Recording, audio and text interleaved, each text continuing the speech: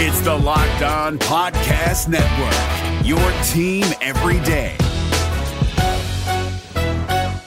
Jackson Gatlin here, host of the Monday edition Locked On NBA podcast. Every Monday, I cover the three biggest stories in the NBA with the local experts from Locked On. It's an awesome recap of the weekend of the NBA and a look at what's ahead. Mark your calendars on Monday to join me for Locked On NBA podcast, available on YouTube and wherever you get your podcasts. Stat Hero, the first ever daily fantasy sportsbook that gives the player the advantage. Go to stathero.com/lockedon for 300% back on your first play.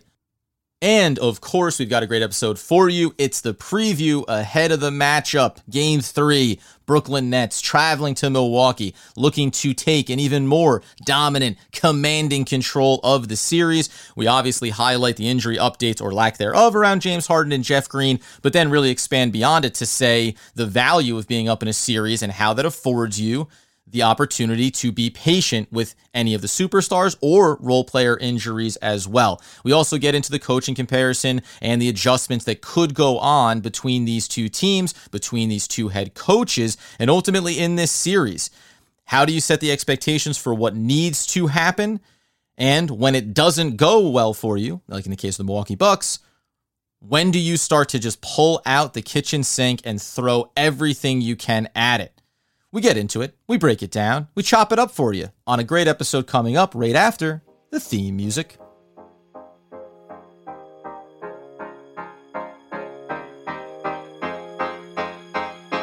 You are Locked On Nets, your daily Brooklyn Nets podcast.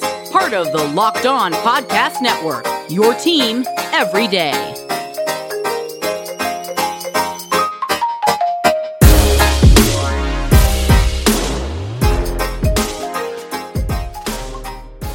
All right, welcome back to the Locked On Nets podcast on the Locked On Podcast Network, your team, the Brooklyn Nets, every single day.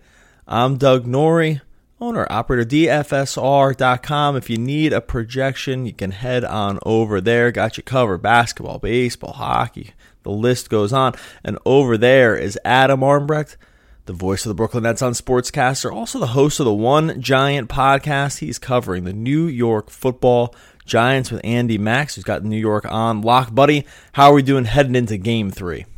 That's it, man. These 2 days off in between, it's just it's a day too much for me. I know that it's about the health of the players and keeping them fresh, but the 2-day delay at coming off of that type of performance from Brooklyn, all you want is more, right? It's like sitting down at Thanksgiving dinner and then your aunt comes over and just pulls away the turkey. Like I could grab another thigh here. I can get another leg in my mouth before you slip them underneath me. So I'm excited that it's finally coming up here, that we're going to get into the Game 3 action. And I think because it's the first game now on the road in this series for the Brooklyn Nets, there is a renewed sense of curiosity and expectations around, obviously, what are the Nets going to do from our perspective, but how are the Bucks going to, quote, bounce back from those first 2 games? Yeah, this is a totally pivotal game. Game 3s usually are like this, especially when they start off 2-0, because they become these quasi must-win games for the team that's down, that's heading back into their home court. And so you get this. There's again like a renewed sense of urgency around specifically the team that's down, right? And just have to come out with a totally different energy because you just need to save your series. I mean, look, you can come back from 3-0. It's just statistically much more difficult, right? So with every game that passes, that's just where we get. So I do think, we're going to preview the game a little bit, talk about some injuries here, but just on a high level, the part where I think the Nets fans need to be prepared for a Bucks team that looks different tonight than maybe they've looked in the first 2 games, right? Because they're playing for their season. I mean, the coach is playing for his job, if we're just being very honest, coaching for his job. This could be Coach Bud's last stand here if they're not able to get through this. If they're not able to get through this series, it's the end of his job. So I think the stakes for the stakes for Milwaukee are much higher, and I think Nets fans need to be prepared for, we rolled them in the first game and a half, basically, but the series kind of starts again tonight, if that's the way to put it. Yeah, and it's funny too because I mean, listen, this will be year 2 or 3 or whatever of Bud and the Bucks and the expectations and maybe not meeting them, but I think that things look and feel a lot different for them and for him if it was not. You could have lost the first 2 games maybe, but the way in which you lost the second game or the way that the series goes overall, you could probably lose this series against this Brooklyn Nets team and come out of it saying, boy, the luck of the draw or the unlucky draw that we had to face them in the second round. But because you go down 0-2, because Harden has been out for the first 2 games, like all of those things are now mounting. And to your point, you know, I just watched the Phoenix Suns go up 2-0 in their series as well. Like when you get to a point, if you're the Denver Nuggets, if you're the Milwaukee Bucks, as much as the Nets have had success in these first 2 games, and as good as everything seems to be working for them, you know that there's gonna be a game, and most likely you would assume it's game 3. Because if not, then maybe it's a 4-game sweep. But if the Bucks are gonna show up and give you the best version, and and if the Nets are maybe gonna be a little bit lackadaisical to start a game and let the Giannis's and Middletons of the world get rolling early, this is gonna be it. So there is a world where the Nets lose this one by 10 or 15 points or something because it's a throwaway game. I'm not saying that's my expectations, but series always have this vibe, especially when one team puts out a dominant performance in game 2 like that, when it's back against the wall kind of time. This is where there's always that seems to be that throwaway game for the team that wins the series because, as you said at the top, season on the line for them, I think it's something like over 90% of the time, teams that go up 2-0 win the series. So, and it's not like players don't have that in their minds, that this is the reality check here. We now need to go win 4 out of these next handful of games. Like we have to win our next 2 home games, then we got to go back to Brooklyn, we got to win another one. We have to win 3 straight here at some point to get ourselves back into the series. That's a heavy lift at any point of the season or the playoffs. Yeah, totally. I'm like it's why it's simultaneously why the series are 7 games, right? Because like you don't want to have it be one and done, but it's also why in this greater sense of things, the better team almost always wins a 7-game series because it's 7 games, right? Like you give the amount of time is what gives you to make sure that there's no sort of like 1-game upset, right? Like NCAA style, which is the better way to do it, by the way. But it's also why like things sort of ebb and flow because it just is a lot of games. But in the end, the better team comes out and wins. And I mean, clearly the first 2 games, the Nets have looked like the better team. I still think there's a little caution around like how much better they've been. Clearly they killed them in the first 2 games. This is why I'm just sort of maintaining a little bit of sense of hesitancy around front running on the series being over yet because it's clearly not. I think that there's still a fight to be had here, and that's I don't think the Bucks are just going to roll over. Giannis is too good and too competitive. I mean, for all of his problems, Coach Bud, he's still a good coach. They still have Drew Holiday, they still have Chris Middleton, still have Brook Lopez. I mean, this is still a very good team. They're going back into the home court. I don't think we're just going to. It's just not the group that's going to roll over. Like that's just not like I maybe there's no professional group that's really like this, but this specifically in terms of competitiveness.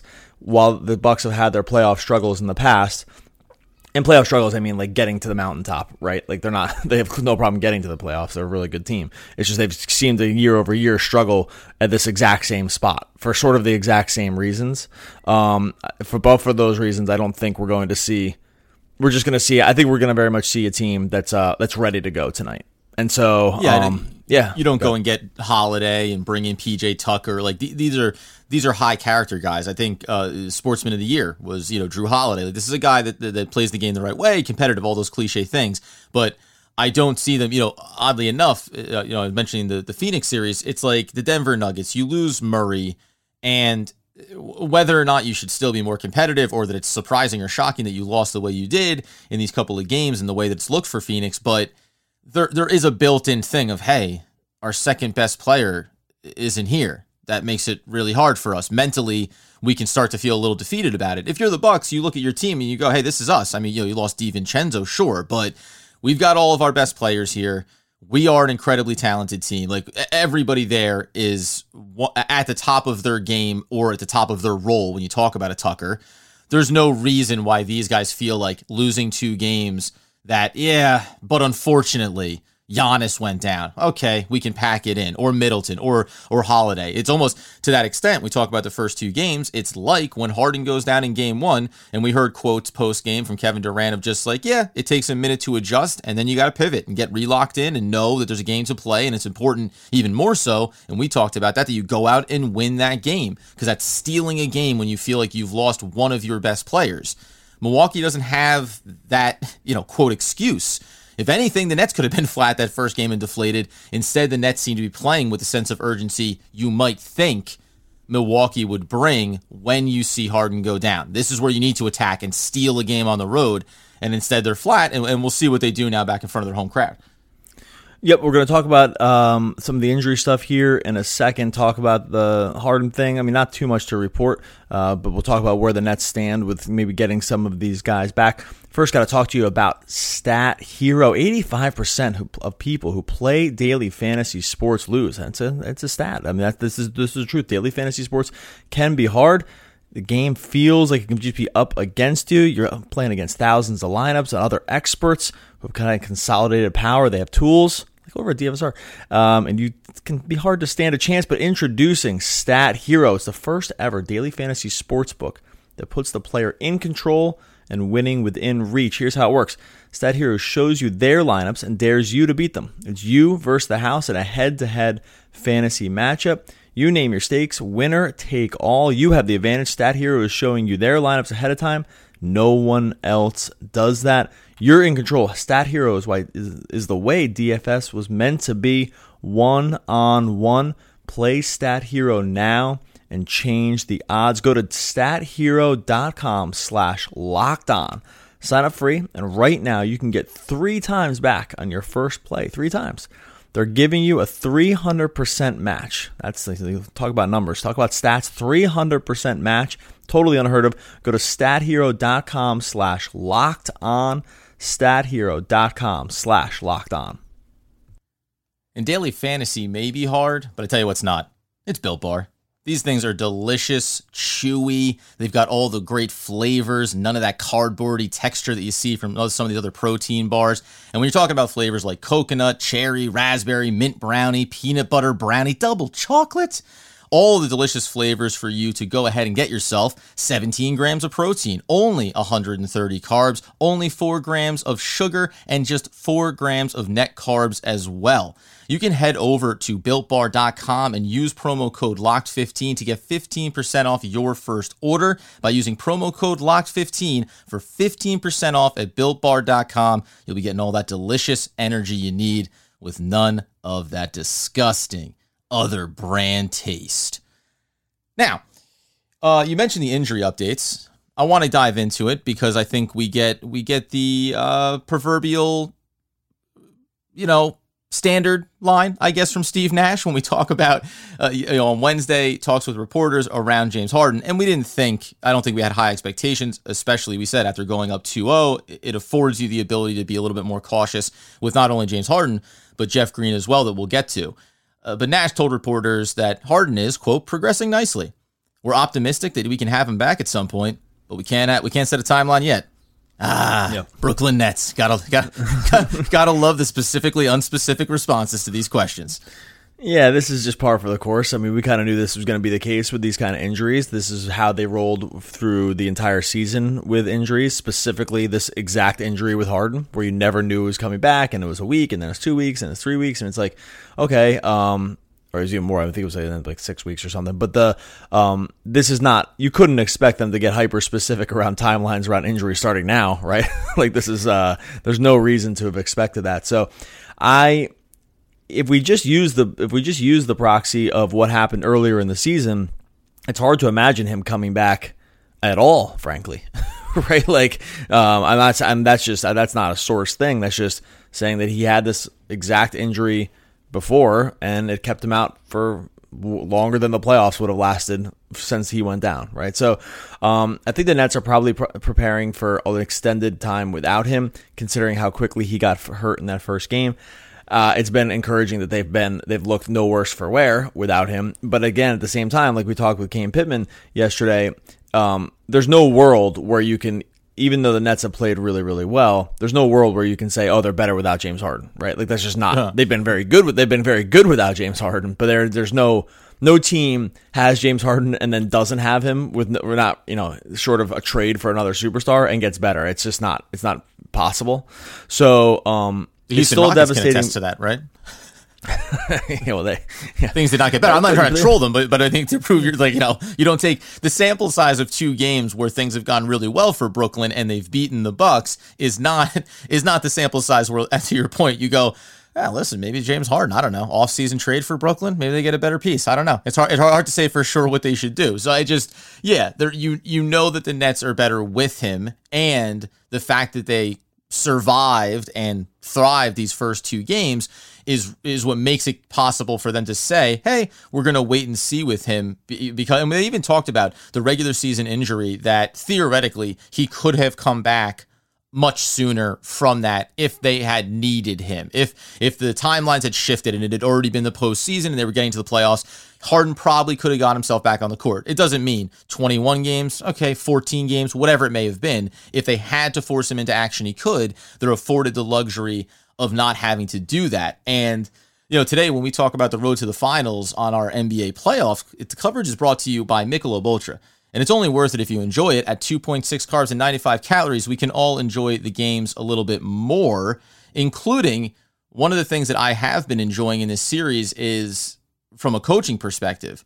So, but before we get to Steve Nash and some of these ponderings that I've been having around how people looked at him in the regular season versus maybe the way things are shifting as this series progresses, I will just throw in that also Jeff Green, he's day-to-day, also progressing nicely. But one of the other quotes, too, I just think that you lump in Harden and Jeff Green into the same category, and we've talked so much about Green's value and importance to this team all year. When asked about being out and coming back, he said, I hate being out. Like James always says, he always takes pride in being available for his teammates, and I'm the same way. It's painful being out, not even going out there, helping, scoring. It's about just being out there, being present to do whatever I can do to help the team. That's why you see me on the sidelines, up every play, trying to be a voice from the sideline, but not physically being out there is tough. It's hard. Like, does that come off? Are those cliche statements? Maybe. But if you watch this team and you've watched Jeff Green, that's about as honest as you can get from him, because you saw that all season long. He has been a vocal leader, a vocal veteran leader on this team. And even if he is hurt, if you've watched these first 2 games, you have seen him on the sidelines. He's as involved as you can be in it, talking and communicating. So there is that piece of it too, where I think how engaged these stars in Harden or role players in Green, how engaged they stay with the team is also important, because you can still make an impact if you're James Harden from the sidelines. Because if you think that he can't be telling Mike James or Bruce Brown or whoever is going to get these minute fills at guard positions in his place, if you think that he doesn't see things that they don't, you're kidding yourself. There's a reason why he's as good as he is. It's beyond the skill set. It's also the basketball IQ. So it's important that these guys are around the team as well. And like you say, we won't get any real updates until we see them physically on the court, but hopefully it is sooner than later. And maybe if we're lucky, there's no need to push them even in this series. Yeah, it's a testament to how much the team is bought in around each other. I think that's very clear. It's down to every single guy has been like this, and the Jeff Green thing is a good example of seeing him on the sidelines and knowing he's dying to play and knowing that the Nets really actually need him. We went into the series. I know they've won the first 2 games. The Nets still really need Jeff Green. Like, this is the series. Even if they were to get past the Bucks here, I mean, the playoffs aren't over. Like, they need these guys back in some fashion, right? It's like, I think the Nets, there's a tendency to start thinking, oh, they're playing so well without Harden. They've won these 2 games. And this isn't the championship this round, right? Like, this is just another step along the way. I think there's been sort of I don't think people are forgetting that, but it's been so uplifting to see how well the team's played over these 2 games that you kind of forget. Like, I think you tweeted it the other day. It was like, hey, that's it was like 6 down, but there's still 10 to go here, right? This is not even, which really resonated with the fan base. Well, I was like, don't forget, friends, we've got a lot to do here before it's raise the banner, mission accomplished. Right, exactly. Like, not even halfway here. And if the goal is a championship, which if you look at it that way, they're thinking, oh, okay, I can't really I can get excited here, but I can't get too crazy because, again, if the goal is championship, I think at this point, especially with how the Nets have played in the playoffs, that has to be continue to be the goal. It's funny because like I think some teams are probably starting to reset or recalibrate where they are here. Like I think I have a feeling Denver might be recalibrating like what the ceiling is, right? Milwaukee might be recalibrating what the ceiling is in terms of where they are in terms of trajectory. The Nets clearly aren't in that. They're not in that mode right now, and so when we talk about James Harden being hurt, we talk about Jeff Green being hurt. Yeah, it's like a one, per game. You want them per game, but you have to look long game here. Like at some point, these guys, I still think the Nets cannot be considered the favorites to win the championship specifically Harden, but like if they both don't come back for as well as they've played over these 2 games without them, I do not think that they can be considered the favorites. I think that's just a realistic take. You can at me if you think I'm wrong and I'm being too pessimistic. I think at some point, I mean, KD is the best in the world. Clearly, he's and maybe I'm underrating how great he is because he's been so great over these first 2 games, and really just the playoffs in general. But you don't just consolidate your team around basically 7 players that you're going to play and then lose 2 of them and continue to be the favorite, right? Like that's just that math is a really hard it's a really hard one to reconcile. So I think when it comes to injuries, we still really need to monitor these situations. This is something that we greatly hope that these guys come back at some point. And I hope it's not, and frankly, I hope it's not too early. I don't think the Nets would do it, but, you mentioned, during the season with Harden, they could have brought him back, but they didn't because it wasn't like too necessary. We saw what happened with AD, Anthony Davis in LA when they brought him back too early on the groin thing, and it was just a total mess, right? It was like, go ahead. And to your point about you talk about like Denver or Milwaukee or any team that's recalibrating expectations and what they think is possible. Again, some teams are missing players that have no chance of coming back in this postseason. But if you're the Nets, to your point, well, if you're Denver and you thought we can win a championship this year, but now you're at a place against Phoenix where you go, well, we'll throw anything that we can do now just to try to get out of this series. That is the new calibrated adjustment. If it costs us, so put the Nets in those shoes. If they were down 0-2 right now and Harden had missed the first 2 games, Harden would be back, but maybe for game 3 if it was physically possible. Because guess what? The goal now is to find a way to get out of this round, and we'll live with the results down the road. Borrowed time, fine, but we need to get out of this series, and then you figure out what's next. Now, because the Nets are up in this and because they still have those same expectations of winning a championship and the expectations of Harden being able to come back and Green being able to come back, now it's saying, okay, if we can maybe get by on this series and then see when it's most needed to get them back. And to your point, that's where I think the onus is going to come in. It's going to be about when do we absolutely feel like it's necessary for Harden to be back on the court. Are we going to, if he doesn't play this entire series, will we say he has to be back game 1 against, Philly or Atlanta, however that series works out? Maybe not. It depends on how it goes. The Nets may look at it and say, we could still afford to see what happens to start a third round series, a conference final series, before we make a choice on that. Other teams don't have that luxury. The Bucks don't have that luxury. Whatever bag of tricks they want to reach into, you've got to be throwing absolutely everything at it. And I'm not shocked coming off of that, out of that game 2 that nothing terribly different occurred for the Bucks because you try to stay the course.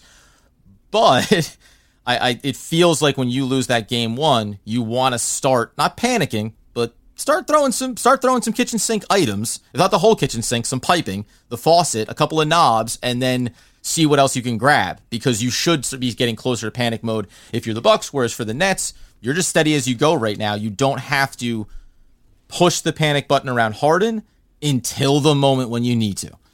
Yeah, completely. And that's where they've afforded themselves a nice little sort of buffer zone here. All right, got a little more to talk about. First, going to talk to you about Lucy. Lucy's a nicotine company founded by Caltech scientists, love the science here, and former smokers looking for a better and cleaner nicotine alternative. Finally, tobacco alternatives that don't suck. Researched and developed for 3 years to be made for people, not patients, Lucy has created a nicotine gum with 4 milligrams of nicotine that come in 3 flavors. Here you go. Winter green. Love it. With cinnamon on it. Pomegranate. A little fruit flavor there. Also has lozenges with 4 milligrams of nicotine that come in 3 flavors. Cherry ice, citrus, and mint. They're FSA and HSA eligible. so you can use those FSA cards to purchase Lucy now. It's convenient and discreet. Products can be enjoyed from anywhere, flights, work, on the go, even in the gym. If you have someone in your life who uses nicotine, you got to put them on Lucy. It's 2021. Get rid of your cigarettes, unplug your vape, throw out your dip, and get some Lucy nicotine gum or lozenges. They're the real deal. A subscription to Lucy comes directly to your door each month. It's so simple. You don't have to leave your house because Lucy has delivery down. Locked On NBA listeners, go to lucy.co, lucy.co, and use promo code LOCKEDONNBA to get 20% off all products in your first order, including gum or lozenges. That's lucy.co, and use promo code LOCKEDONNBA at checkout. Also, have to give this disclaimer. Warning, this product contains nicotine derived from tobacco. Nicotine is an addictive chemical. Lucy.co, and be sure to use that promo code LOCKEDONNBA. The NBA playoffs are right around the corner, and Locked On NBA is here daily to keep you caught up with all the late season drama. Every Monday, Jackson Gatlin rounds up the 3 biggest stories around the league, helping to break down the NBA playoffs. Mark your calendars to listen to Locked On NBA every Monday to be up to date. Locked On NBA, available on YouTube and wherever you get podcasts. Part of the Locked On Podcast Network, your team every day. Coaching, Doug. Let's talk about it. Away from the court, technically speaking, it's interesting that I got to cast my mind back here when the coaching staff was comprised for the Brooklyn Nets, and we talked about the connection with Mike D'Antoni, and he was coming off of his last coaching opportunity, and we kind of said, yeah, this can just kind of be his legacy almost. Come to Brooklyn and help build out this roster and support your former player and Steve Nash, and that'll be an extra little feather in your coaching career cap. But he's getting some buzz around a lot of the job openings here. This is very, very quickly. When I heard the possibility of him going to Portland as being just one of these names being thrown out there, and I think he's mentioned even in Boston, I think he's mentioned for most openings now. But when they mentioned Portland, and I thought about Dame Lillard and trying to keep him there, I immediately thought about the impact of D'Antoni and what he would want to run, and Dame Lillard, like a James Harden, like the time in Houston. And that just seems like, man, D'Antoni maybe could have a whole other chapter to his head coaching career here if something like that were to come to pass. Yeah, that's interesting because I don't see. I think I kind of disagree. I think that I don't see Dame to be like sort of in the same mold as those guys that he had a lot of success with, like Harden and Nash. Like he's a great scorer, for sure, but he's not like the same kind of playmaker. He's really not a playmaker. He's just a scorer. Like those other guys are playmakers, right? They can sort of like make other players better, and they can. There's a lot of facilitation going on, like a great court sense. I don't see Dame as that kind of same guy. Again, it sounds like I'm digging Dame. I'm not. It's like how Harden and Kyrie are different, right? Like you can't run a Kyrie offense and a Harden offense on the same thing. Like Kyrie's a great scorer. He's never been a great facilitator. So, yeah, I don't know. I still think D'Antoni's like an upgrade I think he's like an X's and O's upgrade for just about anybody. I'm just not sure. I'm not sure I might disagree a little bit. I'm not sure I see those styles as as exactly the same. I like the idea of just maybe getting a little of that influence, right? Trying to apply some of the things that we don't think about Dame with in that way. But well, they clearly need to change. They clearly need to change here. Yeah, let's put it that way. Do something. Maybe, and maybe that's to that point too. It's like, Dame, maybe you need to try to do something different, and a coach that would ask you to do something different. Are you capable of that? Can you lean into that piece of it? I mean, listen, that being the case with D'Antoni, it's like, it's an interesting footnote to a season where all season long we've kind of said, right, Steve Nash, and we've talked about sometimes some of the X's and O's or late games out of timeouts, some of the hiccups that he had, and that happens with rookie head coaches. But all of a sudden in this series, and I think you talked about this with Kane Pittman a little bit too, but Coach Bud is clearly the more experienced, the more seasoned head coach, and yet it looks like Steve Nash has been on the front foot of this series the whole time. There's a couple of little like adjustment questions that I maybe want to pose to you ahead of Game 3. But is that the sense that you got in talking? I mean, I'm sure that Kane Pittman speaks to the idea of the frustration of Coach Bud.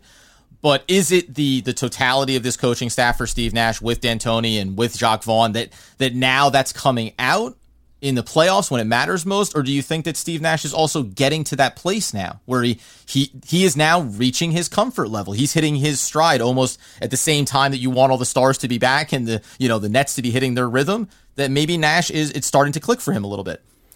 Yeah, they clearly had a really good plan going into the series. And rewatching game 2 and parts of game 1, and then listening to, reading some Matt Brooks, who's great. Like, you got to just, it's a team effort here when you're doing some analysis. Like, you can walk around, you can go look at stuff yourself, and then it's really just good to read the other guys. Like, Matt Brooks is great. Listening to some other podcasts about sort of X's and O's stuff, like, you can sort of get a holistic view of what the Nets have done. And that's what I spent the last couple days doing. And sort of just between all these things, what you get a sense of is it's not just luck that they've been able to win these first 2 games. There's been clearly a plan. We talked about this with having a plan on Giannis, right? The plan on Giannis, sag deep. We talked about this in the first 2 podcasts. Sag deep, run run like a mini blitz at him. It's like weird to call it a blitz because it's like in the paint, but run a mini blitz at him with a second defender that flashes to him right away to stop the momentum. Make sure there's like this mini wall of just black shirts around the paint and then force him into horrible shots. It totally worked. The shot selection's been terrible, right? That's all planned though. That's just luck. Like, you don't just walk out in the court and be like, hey, let's try this. Oh man, right now. look what worked out accidentally. Yeah, like let's run down the court and try this. No, that's all the plan. Like, they have a very clear plan. The other thing that they've been doing is running off 3-point shooters, really, really hard contests like Forbes and Middleton, not as much Drew, running off really hard contests on the 3-point line, but not being as aggressive when they're taking long twos. Right, like allowing the long twos to happen as much as possible. It all works together as part of the Giannis plan. It's like if you can pack the paint, and you can, and then you can really hard close out. This is actually one of the reasons it looks like the Nets are flying around the defense at times, right? Because they're flying around to try to cover the perimeter. Because they're trying to recover from like an interior position. So these things are all part of the coaching plan. And then on the offensive end, it's been attack Brook Lopez. Right? Like, it's been, attack Bryn Forbes when he's on the court. And those things aren't that's like not crazy X's and O's stuff. Like, that's kind of just obvious. Or the idea, like, if PJ Tucker's on Kevin Durant, then like he's just free to do whatever because that's just a good matchup. I think these are all things that have been put in place as part of the coaching around guys who just really get it. Right? There's a group of guys who really understand roles at this point. And it's so great because I know I'm going long-winded here, but we've been talking all year about, next man up, everyone in the role, right? The fact that they had so many injuries and so many dudes. We talked all year about this, about how we thought this might benefit them, right? That so many guys got playing time during the season because of the other injuries, that there was going to be a sense of when the playoffs started, it was going to be guys were going to feel comfortable in playoff minutes because they were comfortable playing with the team. And man, has that just worked? Has that been? We pat ourselves on the back. We were totally correct about this, right? Like, this was like we were 100. Long-winded way to get to God. We're good. God, we are good. Well, we were just 100% correct. It was just, it's not like, and it's not rocket science. We're not, reinventing the wheel on what it takes to be a good NBA player. If you get to play a lot, you're going to be more comfortable. I get it, but we're seeing it bear out now, where these guys are coming in and they feel very comfortable. They feel very comfortable with what their role is. They feel very comfortable with the scheme. They feel comfortable leaning into the things that they do very well, right? Like, Blake's like, I need to do these 5 things. Bruce Brown's like, I need to do these 5 things. Shamet too. Like, I need to hit open threes, right? And I need to kind of like blitz the perimeter on defense. Like, everyone understands the exact thing they need to do. And that is all, this is my long answer to say, this is coaching. Like, that is right. Coaching. It can be easy to look at the players and say, oh, this is your player personnel. And they just kind of get it. Well, yeah, that's just some degree the case, but it's not the whole thing. You need to have a system in place. And I think for as much as we were worried early in the year that the system wasn't that obvious, I think there's there's very core beliefs that are happening here, and very specific, like, hey, we need to do these 5 things right away against this Bucks team, and this is how we're going to give our chance to win. And that's all top-down coaching. Well, that feels like a lot of I think the phrase around the Brooklyn Nets through these playoffs now has been they have defensive and offensive principles. We don't necessarily run a lot of sets, but we have the principles that we want to have. And that's most important for the role players in support of the stars. And it's what allows for all these guys to be ready to step in. Can I say one thing about that real quick? Yeah. I want to say something about the principles. It's actually funny about that. I hadn't thought about this till right now until you said it. And I've heard that term being thrown around, especially on offense. The idea behind a principle compared to a set is much harder to defend. If you have basic principles that you're supposed to run and you kind of understand, then that can be impossible to defend because you can't sort of game plan for what's coming. Right? So you the can't principles are going to be what like the set is, right? Exactly. Like Milwaukee has core sets and plays that they run. The Nets have identified them and stopped them, right? And you can see Milwaukee having a very hard time adjusting, right? Because like now that the plays that they run over and over don't work. By the way, this is every single year with this team, so it's like not like a new thing with the Bucks. Right. But they also have 3 years of footage on this to go it just literally happens every single year. Like they run the same plays all year. They kind of have the same personnel. They get into the playoffs. A team figures out what to kind of do to slow it down, and they look totally lost. It's happened every single year on lock. It's why they lost the series that they've lost. But if you run your offense off principles, which is to say, like, hey, we're gonna keep screening and rescreening. We're gonna pick out mismatches. We're going to pick and roll someone to death if they have like a bad defender. If those things aren't going to work, we know we can get into ISO. Like they have lots of little things in their bag, and because they have guys like Durant and KD and Harden, you know what I mean? Like that's not all coaching. That's just because they just have singular talents that allow them to play within the confines of a principle rather than a scheme. It's hard to go like the opposing coaches go look at it and say, well, we can't like identify a single thing they're doing here. It's just kind of all working. And that is a very difficult thing to defend and plan against because it's like, defending, how are you going to defend the triangle? It's like, well, the triangles are the idea of like 60 interwoven ideas. You're like, okay, great. Well, I can't I stopped 13 of the 60. I just couldn't get the other 47. Well, it's like a 60 interwoven. I'm making that number up. It's like 60 interwoven ideas, and Michael Jordan's the guy that runs them all. You're like, okay, well, that's going to be pretty tough. Like, I just don't know what I can really do. I don't know what I can do to plan it. It's like it's not so dissimilar to what the Nets are doing here. In that, if you run a thing off principles, then it's just going to be hopefully you have the horses to be able to keep up with it. Because otherwise, scheming for it is going to be very difficult. Okay, very quickly before we get out the door, do you think that coming back home for Milwaukee, do the Nets make? We're talking about coaching and being on the front foot of it. Do the Nets make a preemptive adjustment to some of these role players? Some people had asked about who's going to pick up some minute shares in game 2. I suggested, hey, listen, Tyler Johnson's a guy that's shown it this year. Good ball handling at the guard position, tenacious defense. Maybe he sees it. Didn't end up being Bruce Brown, and that's fine. But when I look across, will the Nets make something preemptive to show another new wrinkle to the Bucks if they're going to make an adjustment? And I just had this footnote curiosity around when I look at the Bucks and I think about Brook Lopez and how he has worked or not worked in this series. I do look the comparison of going smaller, and I think about a guy like Bobby Portis. When you talk about Jeff Green not being on the floor, and you think about Blake Griffin, I in my mind I wonder why aren't the Bucks maybe trying to utilize a guy that is a different look, has been able to knock down perimeter shots with consistency, a little more fluidity. Like I think that would be an athletic wrinkle to put back to the Nets here in this game as opposed to standing pat. Is Bud going to make a drastic adjustment, or are the Nets just going to be able to go out and say, we'll do it again for you. This is game 3, same exact thing. Can you do it? Because that feels like the choice of we'll go at it one more time and we'll chalk it up to they figured it out finally, or do you try to stay ahead of the Bucks and continue to throw a new look at them? I don't think we'll see any starting lineup changes. I think we probably see the same rotations and that Claxton-Shamet rotation. I mean, we saw a little less Mike James in game 2 than game 3. Some of that was blowout. Sorry, game 1 to game 2.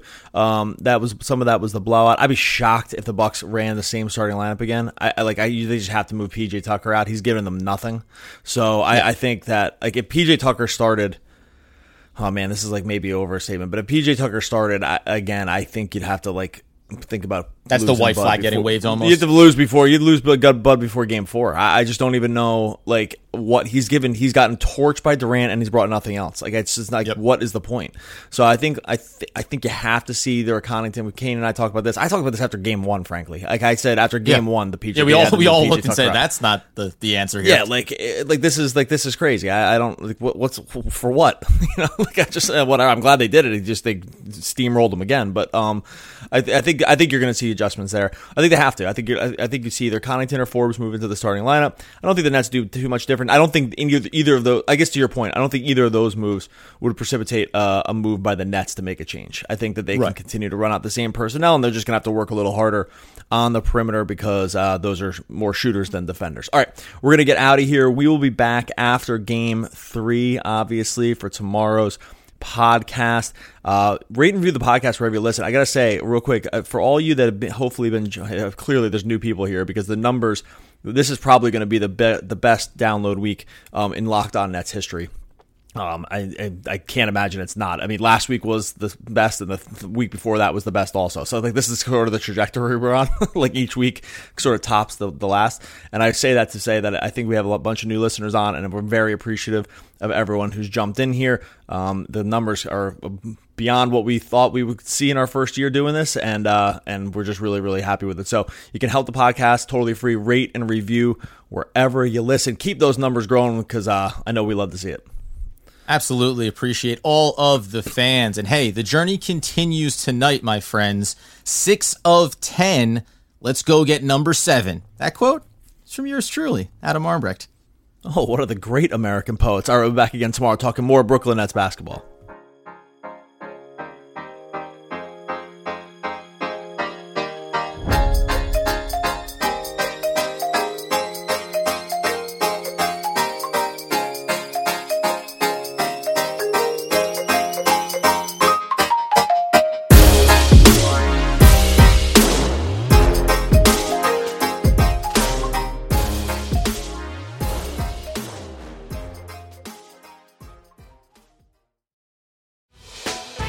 Hey, Prime members, you can listen to this Locked On podcast ad-free on Amazon Music. Download the Amazon Music app today.